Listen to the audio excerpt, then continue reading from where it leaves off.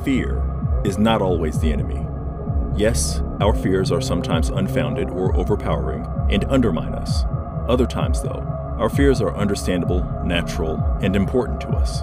They might even save our lives.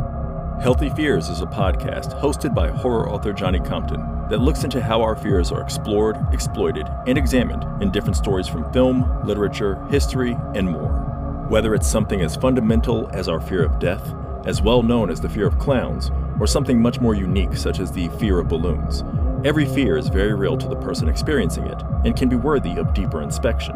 If you're interested and not afraid to listen, you can find Healthy Fears on Apple Podcasts, Spotify, or whichever podcasting platform you prefer.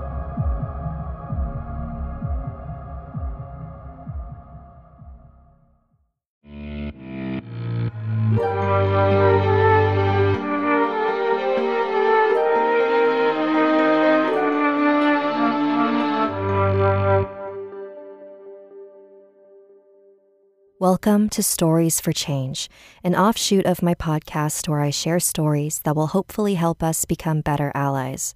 If you would like to use my platform to promote your work or share your perspective, please send me an email at storieswithsapphire@gmail.com. American history is a horror story for Black people, Indigenous people, and people of color. And yet, mainstream horror cinema has vastly left these groups out of the picture, both on and behind the screen. In this week's episode, I speak with horror writer Johnny Compton about why that might be and how we can change that. My name is Johnny Compton. I live in San Antonio, Texas. I'm a horror author, currently had published several short stories, working on a novel, and I've recently started a horror podcast as well. Johnny remembers the moment that he felt connected to the horror genre. His kindergarten teacher, Miss Nina, played a story in class called The Golden Arm. It's like an old school classic. The person who is buried with something valuable comes back because that valuable thing is stolen, which is kind of a horror archetype. In this case, it's a golden arm. Sometimes I think it's a woman that has the golden arm and it's her husband that digs it up, steals it to, it's made of gold, to sell it, presumably. She comes back, kills him, and, as she's stalking through the house, she's calling out, "Who's got my golden arm?" And he's trembling in a back room somewhere. And then, it's supposed to be one of those you tell over the campfire. And you're, making yourself sound as creepy as possible. "Who's got my golden arm?" And it goes on like that until eventually she finds where he's hiding and shouts at him, "You've got it." And that's where the story ends. And you're supposed to, of course, as you're telling it, pounce on the person who's nearest you and tell them you've got it. First time I heard it, I was blown away. So why do we like being scared? I get asked this a lot by people who don't enjoy horror at all, because I not only cover a lot of dark content, but I love horror movies, attending weird interactive theater events, and haunted house attractions. But in reality, I'm a huge scaredy cat. I don't like heights or ocean activities, never been bungee jumping or skydiving. I don't seek my thrills in that way because, in my mind, those activities present a real danger. I can fall to my death or drown. But a horror movie? A horror movie can't really hurt me.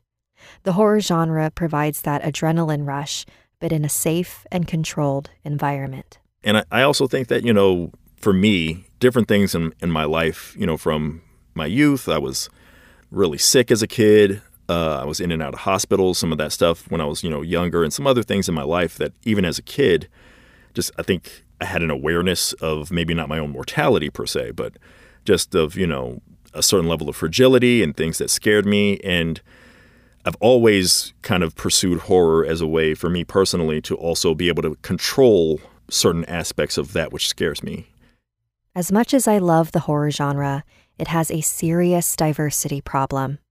It's a problem in the entertainment industry as a whole, but you don't need to be a film historian to know that horror movies rarely have Black protagonists.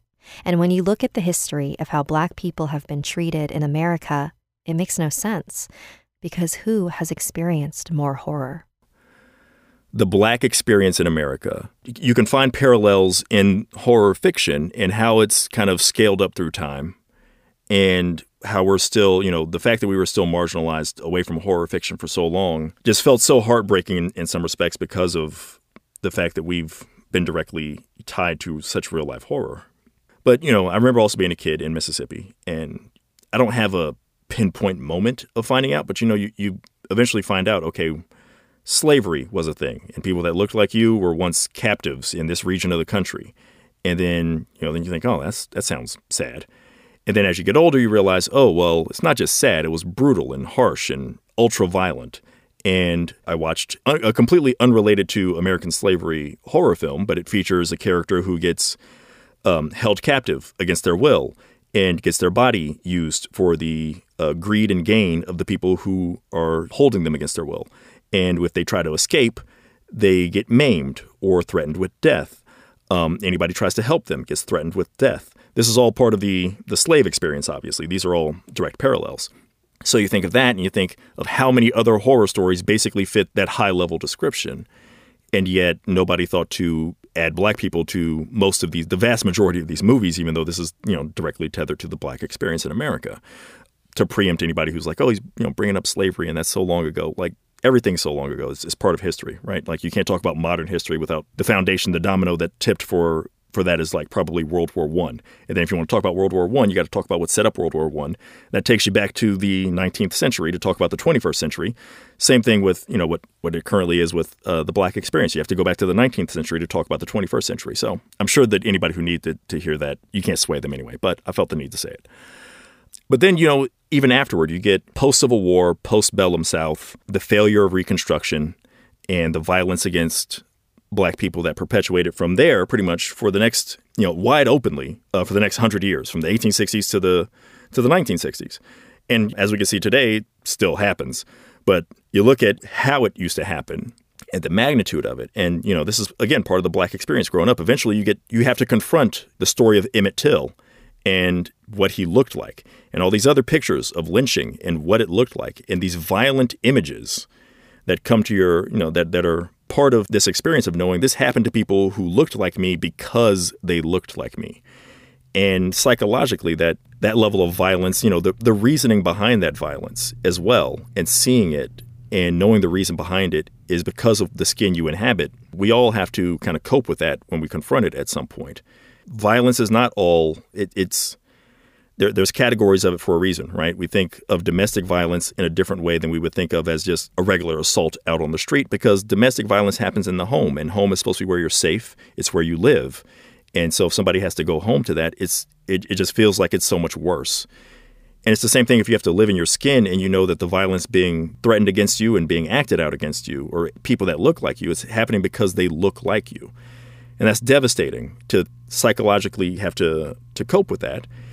I like to tell horror stories because I can kind of control the horror. And, being denied even that opportunity as black people for so long that we were kind of denied that opportunity. And it's one of the great things about Get Out is that it allows Jordan Peele to really exercise that demon within him, that, this thing that possesses us all, this feeling of knowing this violence existed around us. Basically, no matter how young you are as a black person, you probably, if you've got a grandparent who is 70 years old or a great-grandparent who is in their 70s, then somebody who grew up in the 60s and was surrounded by this. So this is not just some distant past person that is, somebody we can't really relate to. It's literally our relatives instead. So I think all of those things combine, and as it comes up through the years, there's so many different examples of real-life horror that happens with black people. So the body snatchers, when they first started in medical schools, stealing bodies out of graves. That ties to, obviously, the idea of a body not being in a grave is one of the most classic horror tropes there is, right? It ties to zombies rising from the grave, vampires rising out of their coffins, just ghouls and monsters, everything. You go to the graveyard and the body is outside of the grave, that you can't find where it is. That's a classic horror trope. Well, when they were snatching the bodies, a lot of them, the body snatchers were focused in black communities because they knew that it's not going to matter. Nobody's going to care that the black bodies are being stolen. I say this, I'm focusing on the black experience, but this pertains to pretty much any person of color. I don't feel like it's my right to tell somebody else's story about that. But from the black perspective, we ought to recognize that we're not the only ones that this happened to. But when that happens to us and we have that to tie it to, then that ties to, like I say, that classic horror trope, but we're denied the right to express it and kind of get that out of our system and get a way to control it creatively to a certain degree because we don't get the same opportunity. And the Tuskegee experiment, and you're getting medically experimented on, that ties into the distrust of doctors. And we have medical horror, evil doctors. That's a classic horror trope again. And once again, you kind of get denied that experience to be able to tell that story about something that really happened, a real-life horror story that you should be able to then hopefully take on and then purge from yourself by writing it down, by putting it on the screen, by putting it even in a song. But I could go on with, a lot of other specific examples. The Klan, when they first came about, they weren't always wearing the robes. They were costumed up when they were terrorizing and lynching and killing black people. And that's, like a slasher villain, right? Slasher villains wear masks. They stalk the night. They find you. The police oftentimes in a slasher movie are useless. Well, the police, oftentimes it feels like for black people are useless at best, maybe directly antagonistic at worst. That all is mirrored commonly in slasher movies. And at the same time, you don't really have that many black slasher movies that you can really point to and say, oh, this is a way for us to eventually have our final girl who gets revenge on the killer, who is reflective of that history and the people that used to try to pursue and kill us and did pursue and kill us. So why aren't there more black heroes in horror? Oh, well, black people aren't in this movie because, if it was black people in a haunted house, we'd leave immediately. That's the kind of classic Eddie Murphy joke. Well, he has to make that joke because there's never been any black people in any of these haunted house movies. When we question the lack of diversity in horror, what it really boils down to is this. People of color are not given as many opportunities to tell these stories. Diversity on screen comes from diversity behind the camera. Just generally speaking, the entertainment industry is always a little bit afraid of when persons of color get a little bit too, whatever it is that you represent. If you're too much of that, if you're too black, if you're too Latin American, if you're too Asian American, etc., with whatever you present, if the packaging there gets too much into your identity and it can't be kind of spread to the mainstream, they kind of think, well, probably from a dollars and cents standpoint, they want to claim there's no money in it, even though we can see, if given the right opportunity with the right material and given the freedom to actually express things in a way that, are creative but also appealing. When I was preparing for this and thinking about what to discuss about this, I went back and looked at some of the older movies that I remembered where, in my mind, I thought, okay, this is cool. Like, we might actually get a new opportunity based on this if this is successful. And I went back and looked at a Halle Berry movie called Gothika that came out, I think a couple decades ago now. And it's Halle Berry, big international star. There's not too many more, prized household names there. And the movie didn't do that well in the States, but it did really well internationally. And it actually, if you look at its budget versus its intake, it was successful. It's not a terrible movie, but it's not a great movie, which is fine because that's another thing I feel like we don't really get the opportunity to make something that's just perfectly middle of the road. There's a lot of white guys that have gotten opportunities repeatedly, after making several middle of the road, nondescript, nothing memorable about them movies, whether it's black actors or actresses or black filmmakers or both. If we don't make something that really stands out as amazing, you don't get that second chance, and they blame it on the dollars and cents. But I thought the example with the Halle Berry's Gothika was really, it would be good for making the point of how that's a nebulous, or that's a bad argument. I don't have a lot of faith in that being a valid argument, because part of the argument that I've read before is that, black movies don't do well overseas because people can't relate to them. Well, her movie did better overseas than it did stateside. Goodfellas also didn't do well internationally because it's a very American crime story. That doesn't mean that, De Niro's not going to get another opportunity after he makes that because, his movies don't play well outside of the United States. Nobody would have ever thought that. It's been talked about to death that Get Out changed the mainstream attitude of what the horror genre was capable of. So what made this film different? Yeah, I think it was the climate. I think it was, to do with timing. First and foremost, to give Jordan Peele and everybody else associated with the movie proper credit. I think that it was a really great film, and it had a really cool concept that, nothing under the sun is completely original, but it was something certainly I hadn't seen in a while, and it wasn't something I could come off the top of my head and say, this is reminiscent of this slasher movie or this haunted house movie or even this sci-fi horror movie. The idea of usurping somebody's body, that's certainly been utilized in other horror stories. But I think that the way that they did it, the motivation that they gave to the villains, the way that the lead character gets entrapped, it all, I think, was put together pretty masterfully, actually. I rewatched it not too long ago, and I liked it even better going through it again. Just some of the things that it really executed, I thought, extraordinarily well. So I think that obviously was a big factor. I think the timing helped. I think that the horror genre in cinema has recently kind of come upon a certain level of a renaissance where there are movies like Hereditary, The Witch, It Follows, The Babadook. Some of these are starting to, surrounding this time frame, we're starting to get a little bit more notice, as well as, this is a more serious take on it. And, there have always been, if people wanted to dig through, there have always been these kind of movies present in the genre. It's just, Get Out happened to be the kind of the sweet spot of it was taken seriously and presented horror as something you could take seriously with social commentary. And it also made a lot of money. It was a huge success. So I think that is extra important because, and that, that shouldn't be the case, but that lets you know that a lot of people watched it. Get Out was a smash hit. It was a big blockbuster hit. And so I think that really magnified its impact. And then while it's being a sensation, actually having something to say and having a message and showing, for people who maybe have never seen it before, showing what horror is capable of. And for people that, maybe have seen it before, showing that this is what horror is capable of. And also it can be successful while doing that. I think that is all those elements converged to make it have the impact that it had. So what is the future of Black representation in horror looking like? We're denied this means of expressing ourselves for so long. It feels better to know that more opportunities are coming our way. I tend to be, a little bit cautious about that because, once upon a time I remember feeling excited that, oh, wow, Jada Pinkett is starring in a Tales from the Crypt movie. The first Tales from the Crypt feature film that has been made in this modern era since Tales from the Crypt got really popular again. And Tales from the Crypt at the time was a huge success, and everybody knew about the Crypt Keeper, and it was all over the place. And granted, the movie didn't do big numbers or anything, but still, it was, wow, this is an opportunity. And then something like that doesn't come along again afterward. And then, like I mentioned earlier with Halle Berry and Gothika, oh, wow, this movie actually does pretty well overseas. Maybe we'll get some opportunities. Nope, dries up. Right now, it seems like the momentum is carrying over, and we have a lot more movies that are coming our way. I know that I believe Janelle Monáe's in one.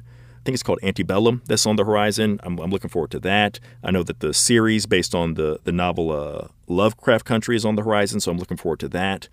Whatever Jordan Peele's got going next, right now I've got season tickets to whatever he does. I'll have faith in it until he gives me reason not to have faith in it, and he have to do it multiple times. I'll give him multiple chances to mess up because I don't want to be like one of those people that, you messed up one time as a Black creator. Well, now we're out on you. I'm definitely going to continue to support that and all the other efforts that are coming our way. I'm just hopeful, but cautiously hopeful, because I feel like I've seen it before where the opportunities eventually dried up, not just in the horror genre, but other genres, romantic comedies and all kind of other things, where it seemed like the momentum was there, and then a few years later it's stymied. So I'm hoping that in this particular genre, in this particular instance, we maintain the momentum and we have a brighter future with this. Because I do feel fundamentally most of the people that are antagonistic or opposing diversity, when you hear them making excuses for those kind of things, you realize that on some fundamental level, they feel guilty about it because they know it's wrong. And so it can be harder for them to want to embrace that because they want to say, well, I don't want to have to think about my own lineage and legacy and heritage and the things that I've inherited as far as the imbalance of power in my favor, especially when we're talking about people that are the drivers here, the creators, the people that make decisions. I think that for them, they might want to say, oh, I want to keep it lighter. I want to keep it as more escapist. It impacts it to a certain degree, but at the same time, some of those same, individuals are like, they'll put something else that's horrible and egregious in a film and do it in a way that denies the group that suffers through it any kind of catharsis and, try to repurpose it and say, oh, no, we're making this as a revenge fantasy or a power fantasy, but it's really not a lot of the time because it's not somebody who's actually the person who suffers from that, who's the driver on that, if that makes any sense. Horror has a whole subcategory, a whole subgenre of rape revenge films. The vast majority of those were created by dudes. So what the right do they have to make that film? So I tend to be more, let's expand opportunities. People tend to think, oh, nobody, you don't want anybody to be able to make anything. nobody would complain about this kind of if we all had these opportunities. If you expanded it and made the pie big enough that black people feel like, oh, I'm getting my opportunities, and women directors are feeling like I'm getting my opportunities, Asian American creators are feeling like I'm getting all my opportunities too. There's more movies being made now. There's more books being published now than there ever have been by a huge margin. If we're not seeing proportionally an expansion of the groups that have long been marginalized getting their slice of this bigger pie, the pie is bigger, so we should all get, there's more than enough here for us all to eat. And yet we're still being denied those opportunities. At that point, when I think about those things, I think, okay, well, the excuse of, well, we're doing this because we don't want to confront something too heavy. All right, well, just give us the opportunity then. We'll confront the heavy lifting. We can do that. We're not afraid to do that if you're afraid to do that. We've made significant progress when it comes to representation in entertainment, but we're nowhere near where we should be. Luckily, there are plenty of ways we can change that. If you are in a position to hire creatives, make sure the pool you're picking from is a diverse one. Pretty much everyone has an internet presence, so there's really no excuse for having a small selection to choose from. The entertainment industry is all about who you know, so if you're a working professional, seek out promising young storytellers and artists and help them hone their craft. If you don't understand someone's pitch or project, ask a second opinion from someone who might get it. So many great projects get rejected simply because the person being pitched to is not the target audience. Support and pay for films and content created by Black people, Indigenous people, or people of color. And if you have a significant platform, use it to promote creatives who belong to marginalized groups. Thanks for listening, and thank you to my guest, Johnny Compton. Don't forget to check out his podcast, Healthy Fears, available wherever you listen to podcasts. If you are a creator of color and would like to promote your work on my show or discuss something that's important to you, send me an email at storieswithsapphire@gmail.com. Salamat and good night.